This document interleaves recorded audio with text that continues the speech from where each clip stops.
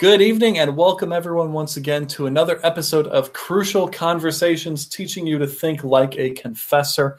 Welcome. Thank you for joining us. If you are listening in on the podcast, we're glad you can join us. If you're watching this after the fact, that's wonderful. And if you're listening live, that's great too, because that means we can actually take your questions. This is a viewer-generated show. The reason we are doing Crucial Conversations is because we had somebody request a study on the Large Catechism. So we are going through the Large Catechism right now. We are in the Lord's Prayer, that section. It's page 408 to 416. If you have your Book of Concord, Concordia Confessions, this is edition 2 that we are going with. So when I mention page numbers, I'm referring to edition 2, the second edition. So, like I said, this is a viewer-generated show, and we are in a reading plan all together in the Grockmoot. That is our Facebook group. You can find the link to the Grockmoot down below. Join us there every day. We post the reading for that day, and then on Tuesdays we have this show where we discuss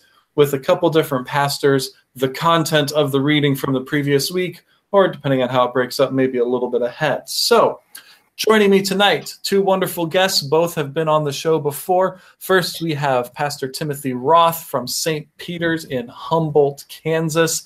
And we have Pastor Kevin Golden, my own pastor at Village Lutheran in Ladue. We're glad to have you guys here. Thank you for joining us. And of course, I am Peter Slayton, the Executive Director of Crucial Productions. And I'm your host, your facilitator, your moderator. My job is to keep the conversation moving and let these guys talk. So, really quick, subscribe. If you haven't subscribed to our YouTube channel, there's a button up there and there's a button down there and maybe a couple other places too, depending on when you're watching this and where YouTube has moved it to.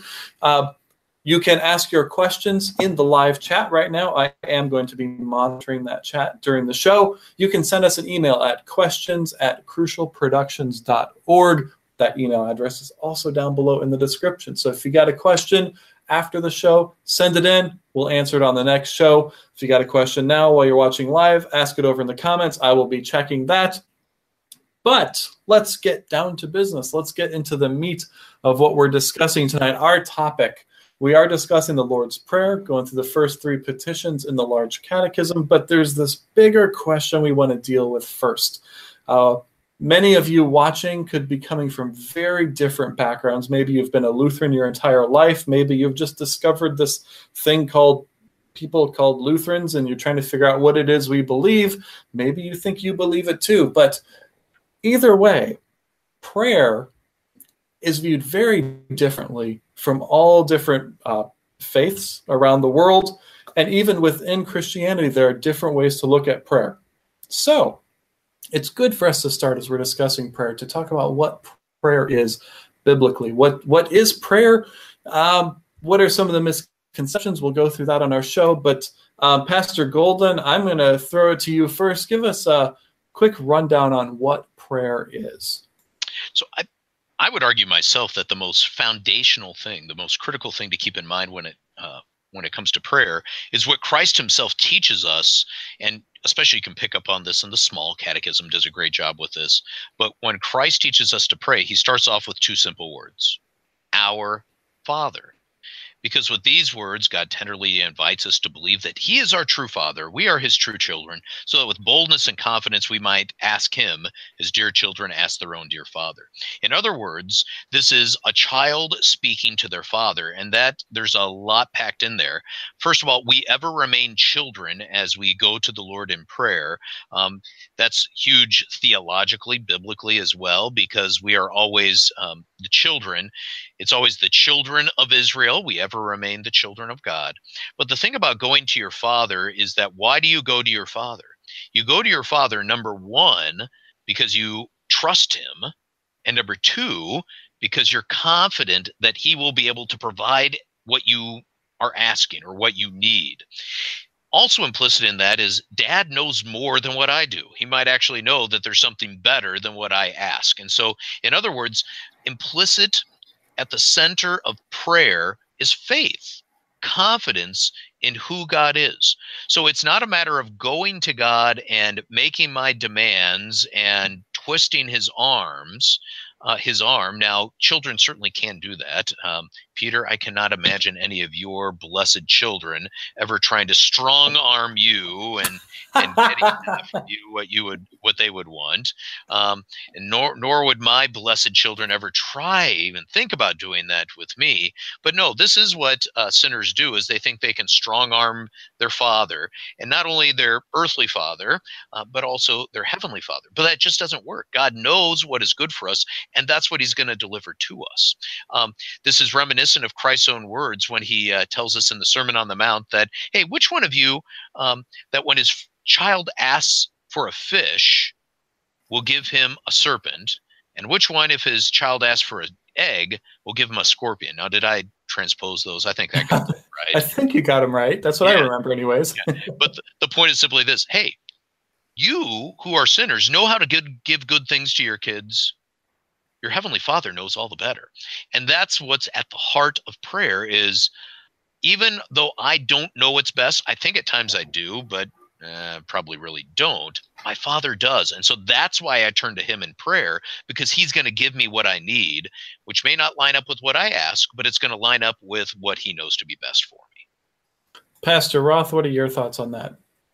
Yeah, I'll just, I like what Pastor Golden was saying was not only do we trust, but we are confident that God will give. And as we go to God, our Father, we also don't forget that God is God Almighty, which reminds us that prayer is not only an invitation, but prayer is also a command. It's both and. So therefore, when we talk about prayer and what prayer is, we don't just leave it up to prayer is whatever I think it is. Prayer is whatever it means to me, and I can say whatever I want. My prayers can be whatever they want, whatever I want. We must understand that prayer is coming to God in humility, acknowledging the fact that we are not God, that he is God, and he actually wants us to ask for specific things.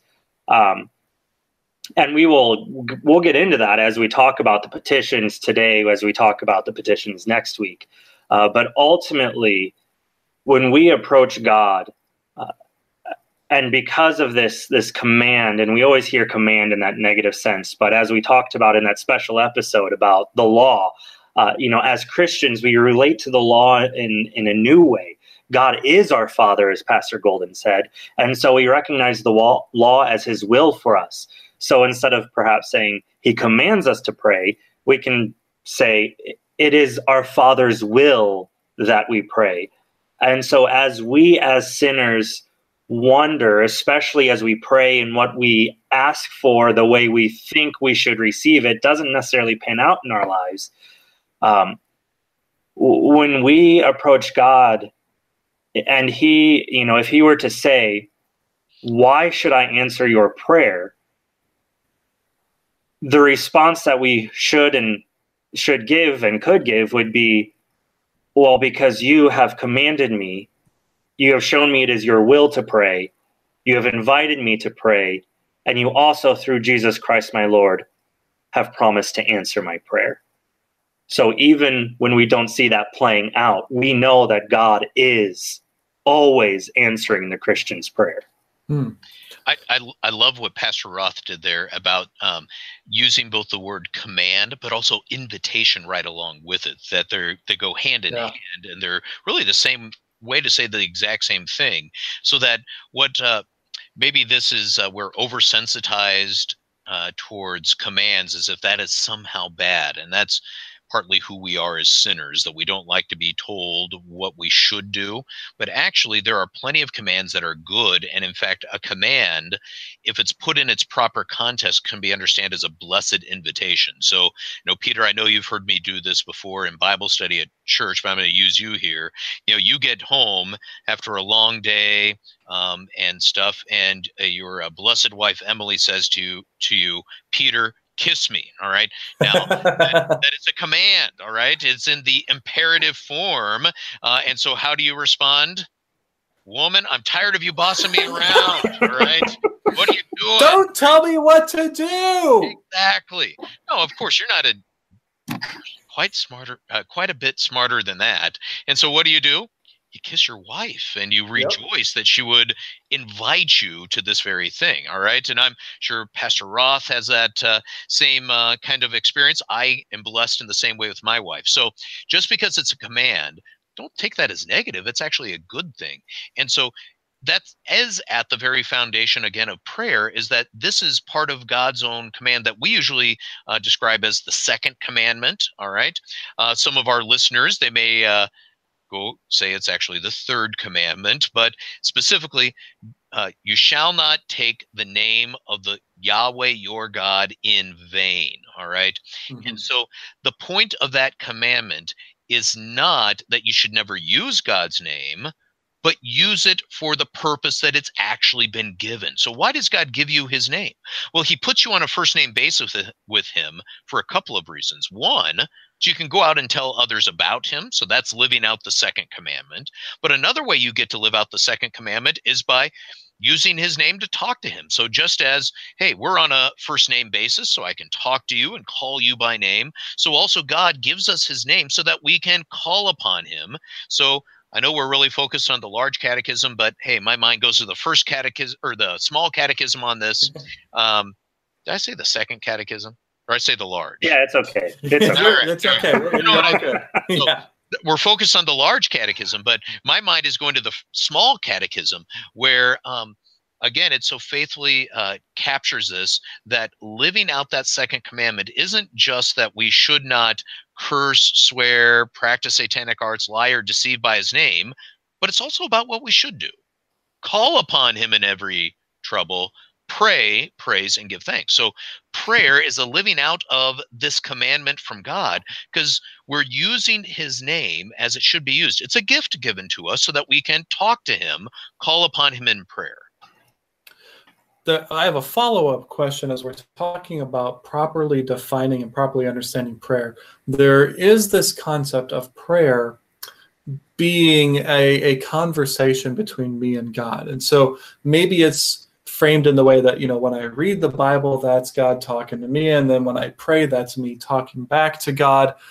But there's another side that can come into this conversation where I pray, and then I'm supposed to sit silently and listen for God to respond, to give me an answer. Now, this idea of conversation, of prayer being a conversation, what is right about that, and where does it perhaps go wrong? Pastor Roth, I'm going to give you first shot on this one. Help me figure out where this is okay and where we got some issues with this. Yeah, so we rightly look at Scripture as God's word to us. If someone tells me that they want to hear God speak, I would say, well, go open your Bible. Want to hear God speak out loud? Well, then read it out loud. That is God speaking to you. So, in an essence, yes, we receive from God, and we hear his word, and then our response back to him, he gives us good things, and we want to respond. We want to give thanks. We want to praise. We want to call upon him in every need. So there is that kind of dialogue in the fact of God gives us his word, and we respond. You can look at it in a conversation that way. And not only do we just respond and say anything we want, but this prayer is saying the words of God back to him. God has promised to be with us. He has promised to hear us. So what is the content of our prayer? Lord, these are your promises. Make them be. And God is eager to do that. But it is not where we go off the rails. There is where we take Bible verses and say, oh, God spoke in a still small voice to a person in the Bible at one point. Therefore, that means he always speaks in a still small voice, and that is how I should expect God to speak to me. So I am going to sit here and throw a temper tantrum until God speaks to me. That's not how he has promised to work. He has promised to work through his word. And if he's going to do it in a still small voice and you're throwing a temper tantrum, well, that's too loud. You're never going to hear him. Exactly. I know, right? Pastor Golden? Right. And you're right on the money there, Pastor Roth, that this is always a question of what does God promise, as you rightly said, because God never leaves us in doubt. And the thing is, that still small voice, I won't know, to be quite honest, is that God speaking to me? Is that my own sinful nature speaking to me, because that's what I really want to hear? Is it something that got planted in my head when I was watching X, Y, or Z on television last night, or on down the road? It could come from any number of locations. And so this is rather critical for the biblical mindset, is that God does not well up within me, but rather God comes from outside me, all right? And so here is where the external word of Holy Scripture, this is how I know it is God speaking, because it's coming from outside me rather than welling up within me. And so, if I want to hear God's voice, I crack open my Bible and I listen to what he has to say in his word. And even there, because as Pastor Roth was picking up on, what can happen is people will take one verse and say, well, look what God did there, so that's what he's going to do for me.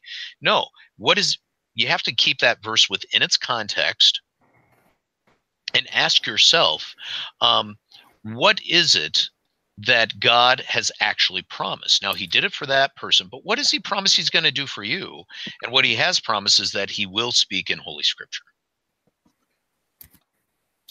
So that brings up a question. You mentioned about it's not something that wells up inside of me. And so since we're still introducing the idea of prayer, this might, without going too much into the tangent about God's will for my life, there are times in my life where I'm having to make a difficult decision, whether it's job related, marriage, family related, any number of things. And so I will pray about it, or I used to. I don't necessarily do it this way anymore, but man, the temptation is really strong to do it this way. Let me phrase it that way.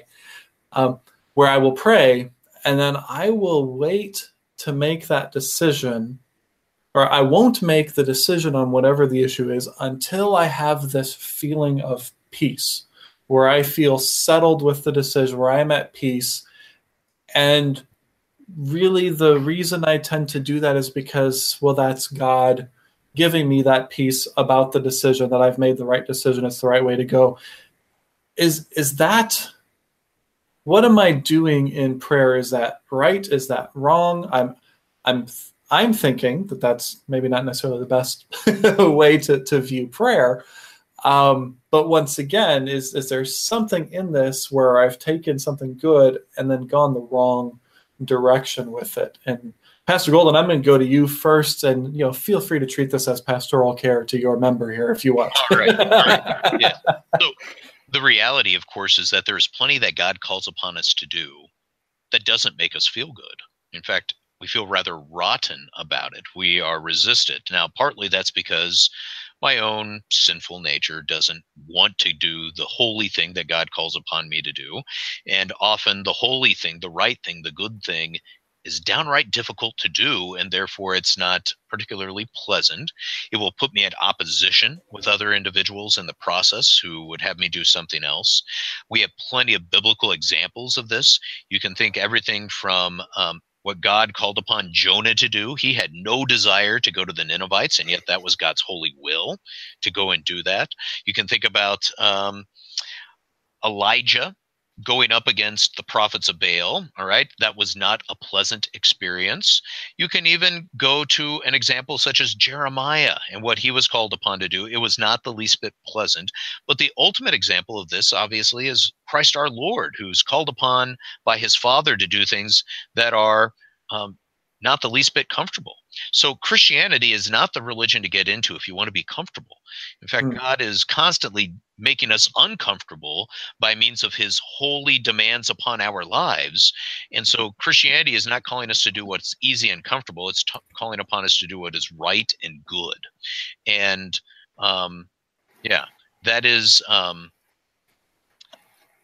never easy. So don't have a misguided sense of, if I'm at peace with it, it must be the right thing.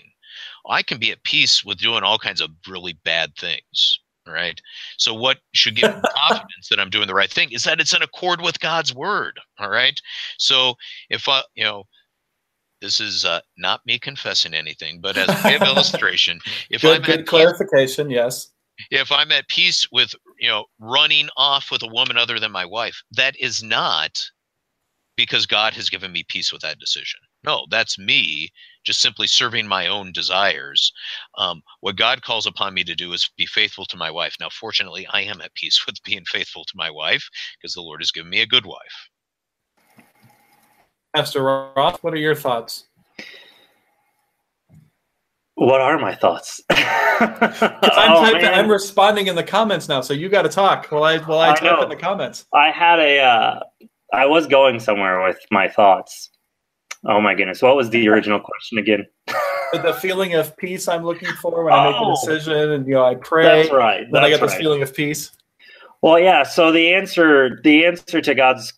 So you ask a question about God, and then you're waiting for an answer, hoping that some way, somehow, you will get this feeling that one of them is just right. Besides the fact that, again, going back to that is not the way that God has promised to communicate. That slips into mysticism and trusting our emotions over God's revealed word. So when we have an option like that, it's a good thing to pray. We're supposed to pray about everything and anything. Luther says even the most small trivial things we should pray for. But when we pray over choosing one option or another, when we want to hear God speak, then we should really consider those two options. And we should be asking ourselves, is one of these more sinful than the other? Or does one of these help give me more of an opportunity to preach the gospel than another? And that is, in those ways we can look and see, well, if something is less sinful than another, then obviously that is going to be the answer that God would give, regardless of how I feel about it. Or if an option would help me preach the gospel more, give me more of an opportunity to speak to people, then that would, of course, be a wonderful option. And typically when we have those choose between two things, usually I think God is out there going, just pick. You are a Christian, you live in faith, whatever you do is covered in the blood of Christ. Obviously, don't go and do something is sinful, but we are free in the gospel to, should I go to this university or that university? Just pick. Now, again, consider, does one of them put you in more debt than another one? God doesn't want us to be a slave to someone through debt. So you can go through those options and look at God's word. Okay, how is God speaking to me? He's speaking to me through his word. Oh, I know his commandments. I know his will. Knowing this, make a decision. Yeah. So it seems like there may be a feeling of peace that could accompany my prayer and a decision, but that I should not regard that feeling of peace as God's word to me that this is the right decision. At the same time, a feeling of unrest or disquiet or outright stress and angst is also not an indicator that God is telling me not to do this thing. Or, it's even that, as we're talking about God speaking to me about a direct situation. I mean, we could have a whole episode on how God speaks to people or doesn't speak to people too, which we're kind of getting into that since this is prayer and it's us talking to God. We do have a question in the comments, digging a little bit deeper in this on the idea of comfort. And okay, the username sounds like it's silly, but the individual is sincere in this question. Jokes for Cheetos, which if I ask this question, do I get Cheetos? Because I like Cheetos. Maybe he'll send me some Cheetos, or she. I don't know who it is, but why can't you be called upon to do something right in a comfortable way? So if God's going to tell you to do something, why can't he just go ahead and make it comfortable for you to do that thing? So it's asking it in another way, coming from another perspective. So let's just if you have a quick answer to that before we move on here. Well, there are some things he does call upon us to do that we are comfortable with, so it's not an impossible thing, such as I'm quite comfortable loving my wife, and he does call upon me to love my wife. I'm not a perfect husband, so yeah, there are times when I will even struggle with that. But just because we're comfortable with something doesn't mean it's wrong either. There are plenty of things that we are called upon to do that we are comfortable with. But comfort is not the barometer of whether something is right. It's not the barometer for whether something is according to God's will. The thing that lets us know whether it's by God's will is what he has spoken to us in his word. Also, there's the matter of, and this could get us off on a huge tangent that it really isn't today's topic, I know. We do have 3 petitions we have to get to eventually. Yes. But it would be things such as natural law, my conscience and such, so that, there will be things that I'm at peace with because my conscience tells me that is a good and right thing to do. And so, hey, that's a wonderful thing. So when I am at peace with doing the right thing, thanks be to God. All right. But there are times when I struggle against that because of my sinful nature. Pastor Roth, any quick thoughts to add there? Yeah. Going right along with what Pastor Golden said, getting up and preaching the word on Sunday mornings is a joyful thing, even if I'm terrified because I feel completely unprepared or whatnot. Serving in the capacity that I do at the congregation, it is a joyful thing, and I'm comfortable doing it to an extent when I'm not worried that I'm insufficient. But there is, the extent of, and I do think we can address this question and address the other question too about sinfulness when we're talking about the third petition, thy will be done on earth as it is in heaven. Yeah, that's where I was thinking we'd sneak that one in. Yeah, so there you go. But there is this fact of Christ came and died and suffered for our sake, and we therefore are conformed into his image. So there are points in time where we too are called to suffer for the sake of Christ. Thankfully for us here in the United States, at least as of right now, that suffering is usually discomfort. There are Christians who are across the world who their suffering literally is giving up their life, who I do feel completely okay saying they are persecuted. I feel like it's a little bit of a smack in the face to them when I say, oh, I'm persecuted here. No, I mean, I have discomforts thrown upon me, but typically I sit in an air-conditioned office a decent amount of the time. I go visit people in their homes with air conditioning and electricity and all the modern comforts, even that. Got a comfortable job. But there are times where we are called upon to suffer because ultimately the world rejected Christ. So when we come and truly bring his word, we're rejected often as well. And that's even by other Christians, because our fleshiness, our sinfulness wants us to reject what God truly has to say. Yep. So as we move along into the 3 petitions, what we're talking about here is the Lord's Prayer. And so I will just go ahead and say what we refer to, as Lutherans at least, as the 3 petitions. So the part of the Lord's Prayer that we're covering today is, Our Father, who art in heaven, hallowed be thy name. Thy kingdom come, thy will be done, on earth as it is in heaven. So as we are looking at that section of the Lord's Prayer here in the Large Catechism, and as Luther himself deals with it, pastors, take us through some of the scriptures we should be looking at to make sure that we are rightly understanding what it is that we are praying, and how this is drawn from Scripture, other than, of course, Christ's words themselves. I mean, we should start off by saying this is Christ himself who said this is how to pray. So obviously we can go there. But there is more Scripture to draw on as well to help us gain a deeper understanding of what Christ himself tells us to do. So which one of you wants to go first here? I'm comfortable tossing it to either of you. So there's one thing, of course, that binds these 3 petitions together, and that you'll notice even in English, we kept take note of the repetition, thy name, thy kingdom, thy will. So that's what kind of helps bind these 3 really tightly together, even grammatically and such. And so everything is about, hey, I'm oriented towards God, and what he would desire.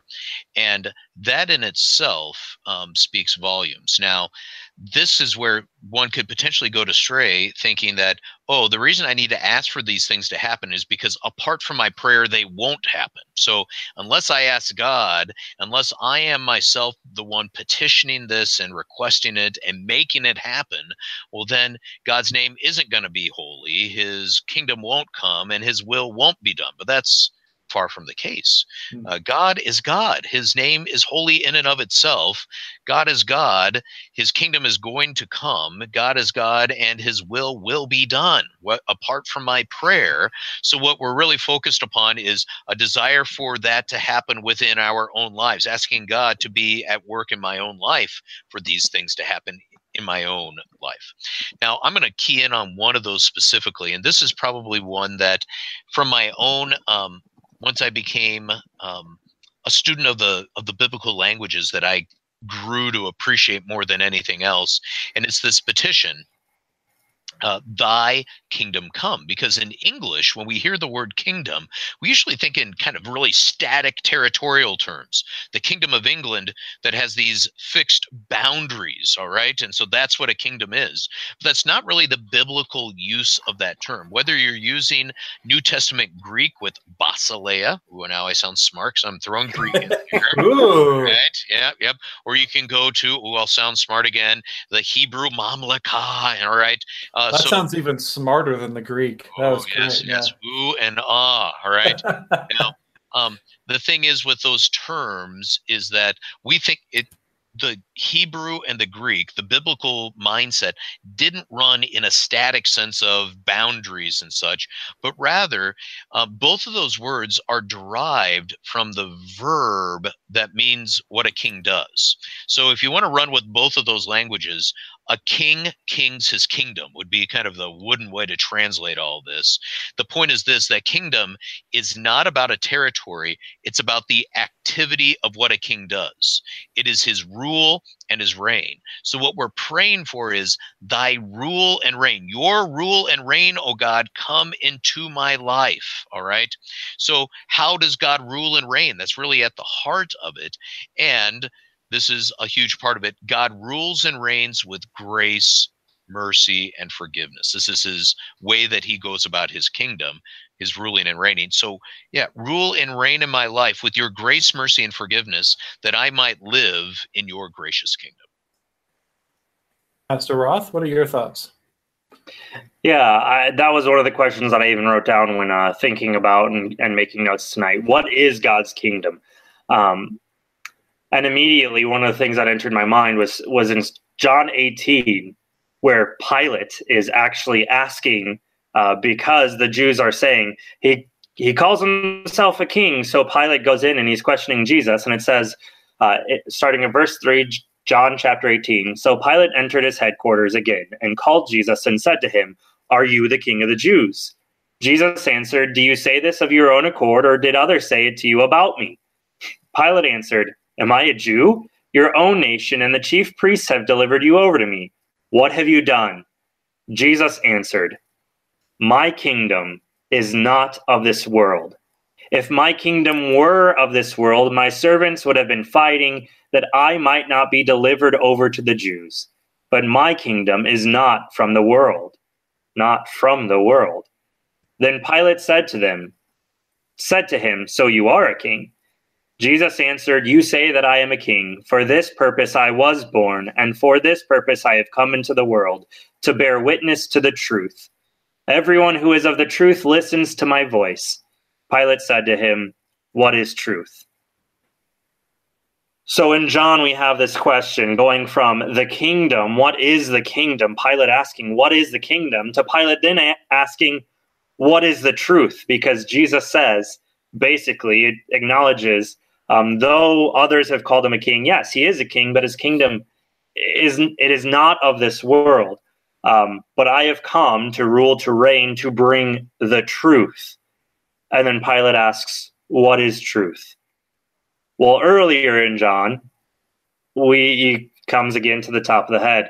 Jesus says, I am the way, the life, and the truth. And no one comes to the Father the Father's kingdom. No one comes to the Father except through me.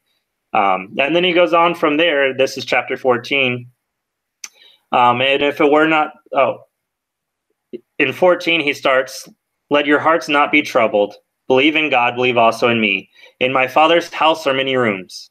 Okay, what's his Father's house? Oh, perhaps his kingdom.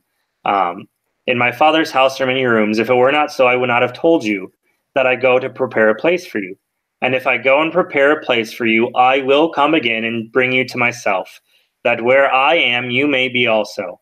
And you know the way where I am going. And Thomas said to him, Lord, we do not know where you are going. How can we know the way? And this is where Jesus says, I am the way, the truth, and the life. No one comes to the Father except through me. If you had known me, you would have known my Father also. From now on, you do know him and have seen him. So this question, what is the kingdom? What is truth? Well, it is Jesus. And what has Jesus come to do? He was born. He lived out this ministry, healing, calling people to the kingdom. Then he suffered and died for our sins. He rose again on the third day. He ascended where now he pleads to God the Father for us. He is going and preparing a place to us. What is a kingdom other than, as Pastor Golden said, the rule and reign of the king? Jesus said, my kingdom is not of this world. We can't look at a specific place, a specific part of geography and say, there is God's kingdom. Ancient Israel, we want a king. They have rejected me as king. Israel they lived in a specific place, but there was no palace. There was no center of government because they lived by God's word, or they should have been living by God's word. We as Christians live in the kingdom according to God's word in Christ. And it is that rule and reign that he brings, the forgiveness of sins, the gospel.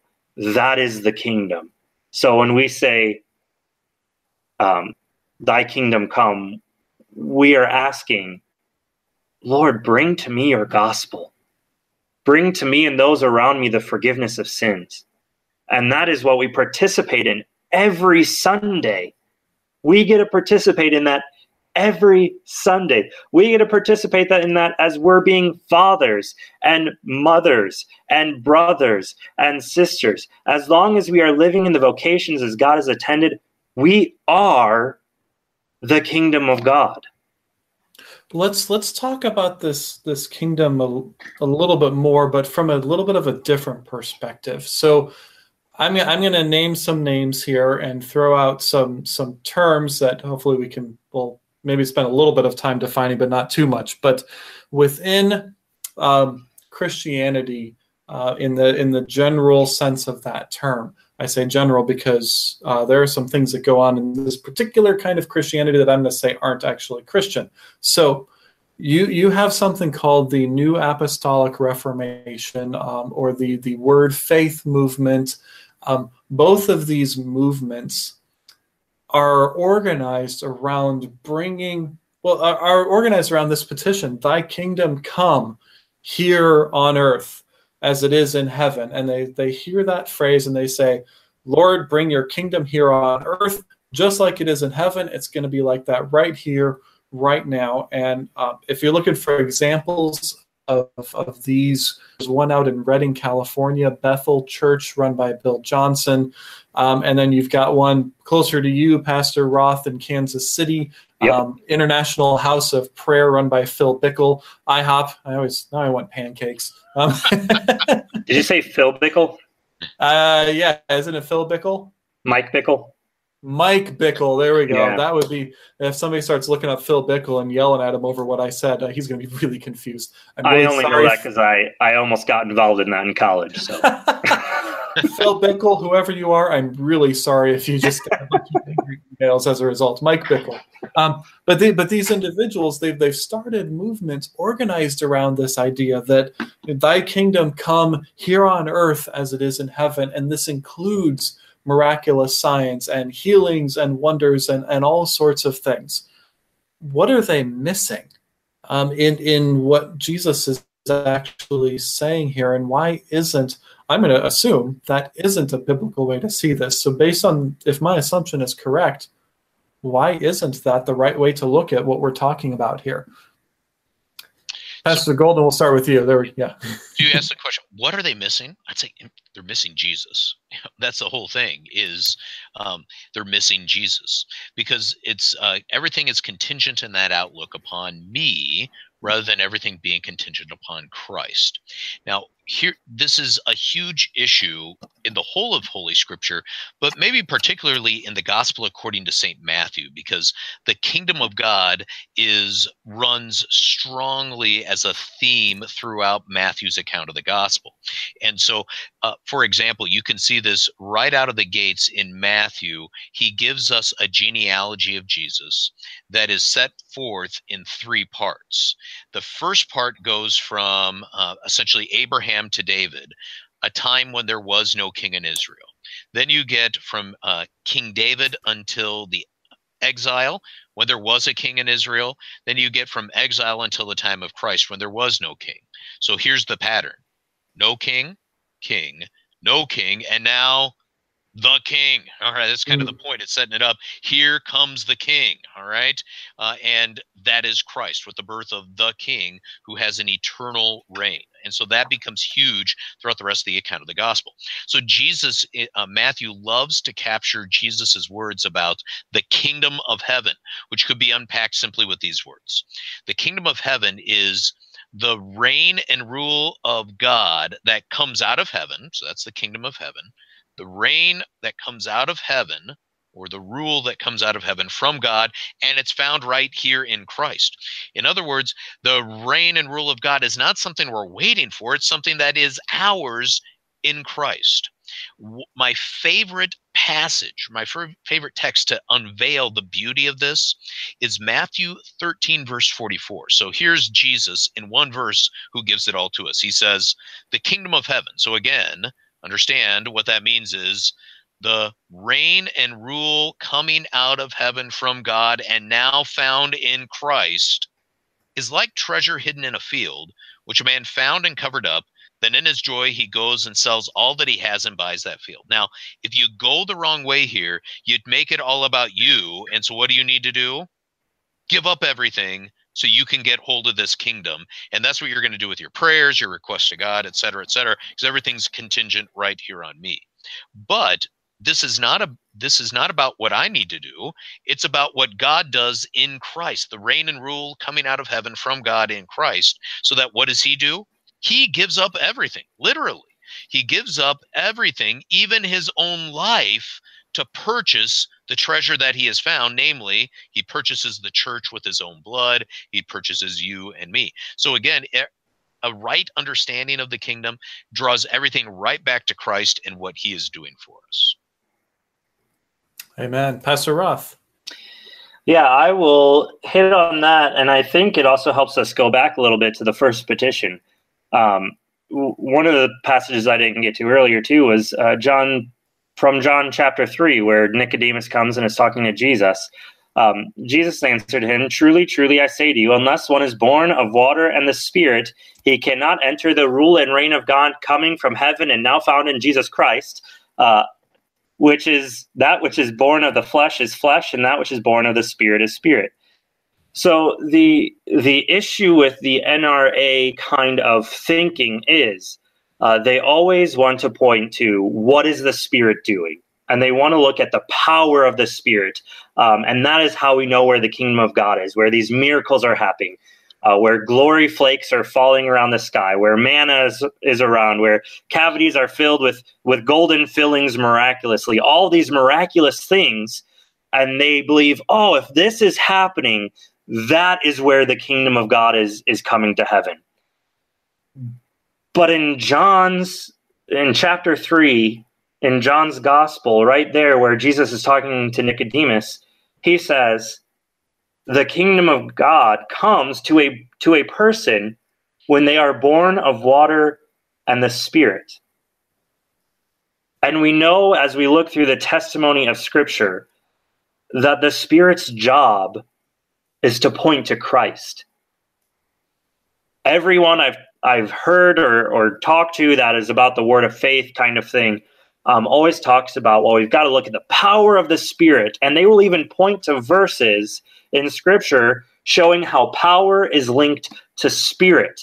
But what they always somehow neglect to see, even in the verses they point out, is that the power of the Spirit is always connected to the testimony and witness of Christ. And so all of this, how do you know that you have the kingdom? Not because these amazing things are happening, but because you have Christ. Because as Pastor Golden said, the kingdom of God is the rule and reign of God from heaven, and now here in Christ. But that also requires you to go back to the first petition, hallowed be thy name. You cannot have God's kingdom without first knowing who God is and having his name. And so when we hallow his name, that means we know who he is, because it is not us who makes it holy. Just like it is not us who brings the kingdom, it is the Spirit who brings the kingdom. But God's name is holy in and of itself. So as we are going about in the kingdom, we know who God is. We hallow his name because he is the Holy One, and we ask that he helps us to make it holy as well. That means to acknowledge him as the only God. That means to faithfully preach his word. All the things that Luther connects this, and I think rightly so, the whole Lord's Prayer can be connected to the second commandment because it's rightly using God's name.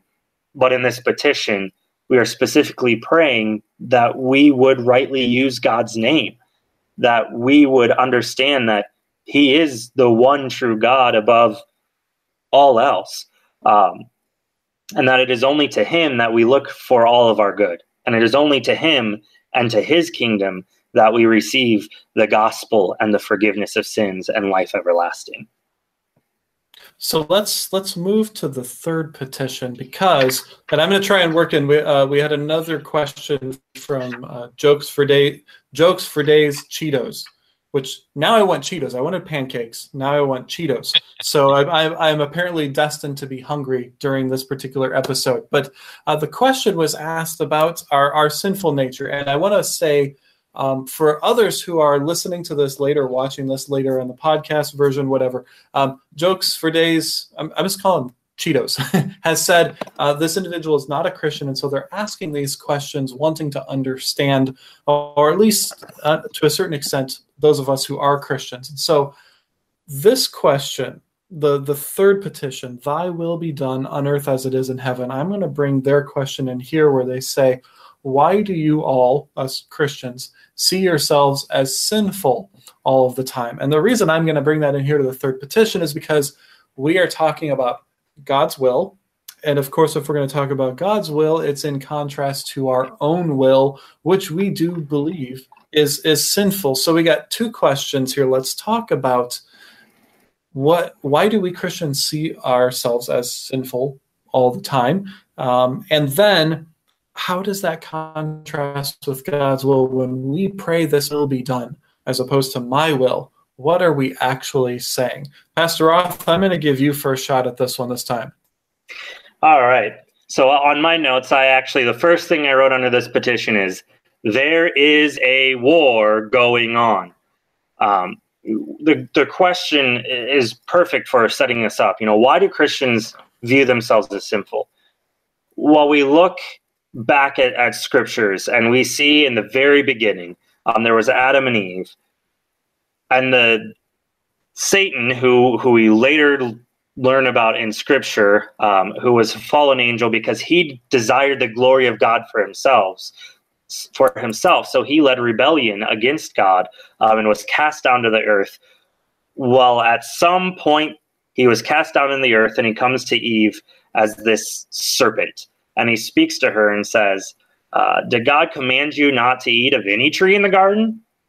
And she said, well, no, we can eat of any tree. We're just not supposed to eat from the tree of the knowledge of good and evil, the tree in the midst of the garden, in the middle of the garden.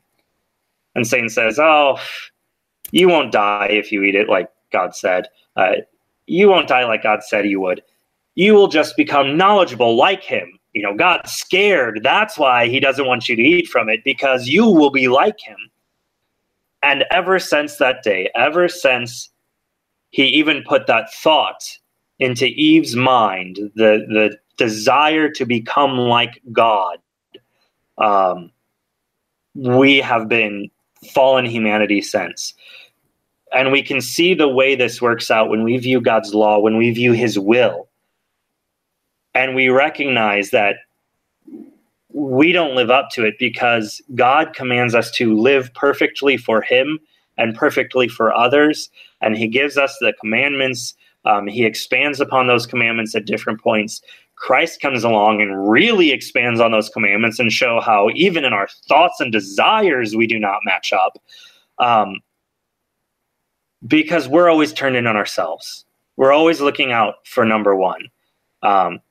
So as Pastor Golden said earlier, I take joy in being a husband. I take joy in loving my wife. But man, there's that sinful part of me that kind of keeps my eyes wandering, and it's hard, especially in our society and culture where things are all over the place. You can't watch a TV show. You can't watch a movie without some scantily clad whoever showing up at some point. And our sinful minds, our fallen minds, our minds that want to be God and say, it's okay for me to have the glory and honor, and it's okay for me to define what is good and evil. I can do what I want to do. It completely butts heads with what God says, because God's will is that we submit to him, not because God is domineering, but because God wants to give us good gifts. God wants to bless us. But in our sin, we always corrupt those gifts. And when we corrupt those gifts, we hurt ourselves and we hurt others. And so when we pray, thy will be done on earth as it is in heaven, we're asking him, Lord, help me. Because when your name is holy among me, when your kingdom comes to me, especially when I am forgiven my sin, then Satan redoubles his efforts. Because when I am brought out of the kingdom of Satan and into the kingdom of Christ, Satan redoubles his efforts, and he enlists not only the horde of hell, he enlists the world, and he even enlists my own sinful nature. Which, looking at Romans 7, that's another scripture, and I want to pass it off to Pastor Golden soon. But Romans 7 is one of my favorite chapters in the Bible. And again, one that many in Christianity just can't seem to understand. They don't want to accept this as a reality of Christianity. But Paul talks about wrestling with himself. He sees the law and will of God, and he knows what is good. But yet, when he sees that law and he sees what is good, he automatically wants to do what's bad. He automatically wants to do the opposite. So he has this war waging inside of himself. We all have this war waging inside of ourselves, going, Lord, I know what your will is. Your will has been shown to me in your word. But my sinful nature just wants to do the complete opposite. Thy will be done on earth as is in heaven. Lord, please help me. Amen. Now, Pastor Golden, if we go to Genesis, this is almost like cheating since we're just starting a Bible study on it. So you've got right top of mind there. But share your thoughts on the two questions here: why do we view ourselves as sinful, and then this conflict as we are praying, "Thy will be done," versus our own will. All right. So a big part of that is humility. So a recognition that the very profession that God is a way to say, I'm not God. I am not God. And that means I don't always know what's right. In fact, to be God means you do know what's right. And therefore I don't, because I'm not God. If you want to understand God's will, it's encapsulated, of course, in his word. And maybe one of the most condensed ways to do that is Christ's own condensation of the commandments into two basic ones. Love the Lord your God with all your heart, mind, soul, and strength. Love your neighbor as yourself. This is God's will for my life. He wants me to love him above all else and to love my neighbor as myself.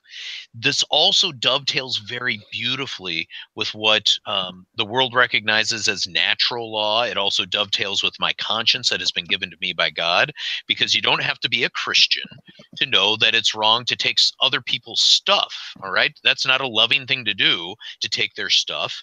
It's not a loving thing to do to kill them and things like that. This is natural law. My conscience buttresses that and such. The reality is, when I'm honest with myself, I do not always seek out to fulfill this natural law, because this law that's been given to us by God, written on our hearts, says, put others' interests before your own. And what do I like to do? I want to put myself first, all right? Self-idolization. I want to treat myself as God. I know what's best, and what's best is for me to get the things that I want and such. So this is why, I can't escape the reality of my own sinfulness. Yep.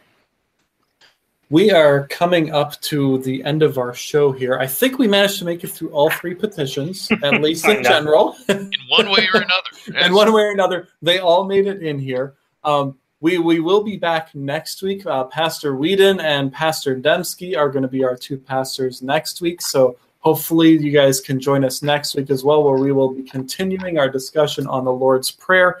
But before we wrap up here, I'd like to hear final thoughts from both of you pastors. We have some questions in the comments that we aren't able to get to since we are running up on our time, so maybe we'll be able to get those in at the beginning of next week's episode, or we'll find other ways to answer them too. We don't want to leave any questions unanswered. So Pastor Roth, as we are wrapping up here our first three petitions on the Lord's Prayer, what are your closing thoughts for us tonight? Yeah, I actually have two that I want to share. One is actually, I meant to talk about this kind of earlier on when we were talking about what is prayer, because often the thing is too, what should we pray for? Can we just ask for anything? If you ask for it, God will give it to you. He's got to give it to you because that's what he said. But the whole Lord's Prayer teaches us to pray. We are called to pray according to his will. There was this part from James chapter 5 that I wanted to kind of look at real quick.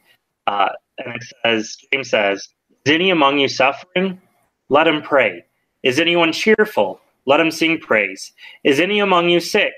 Let him call for the elders of the church, and let them pray over him, anointing him with oil in the name of the Lord. And the prayer of faith shall save the one who is sick, and the Lord will raise him up. And if he has committed sins, he will be forgiven. Therefore confess your sins to one another and pray for one another, that you may be healed. The prayer of a righteous person has great power at its working. The reason I wanted to bring that up is because that is one of those verses that is plucked out of context and kind of used to say, well, we can pray for anything at, word of faith. We can pray, and the prayer of a righteous person, God will do what we say, because the prayer of a righteous person is powerful. But note in there that James, he says, and the prayer of faith will save the one who is sick, and the Lord will raise him up. And if he has committed sins, he will be forgiven. Right before this, James is talking about suffering. So James is not going on, if you are suffering at all, just pray and the suffering will stop, because his whole point in this is enduring in suffering.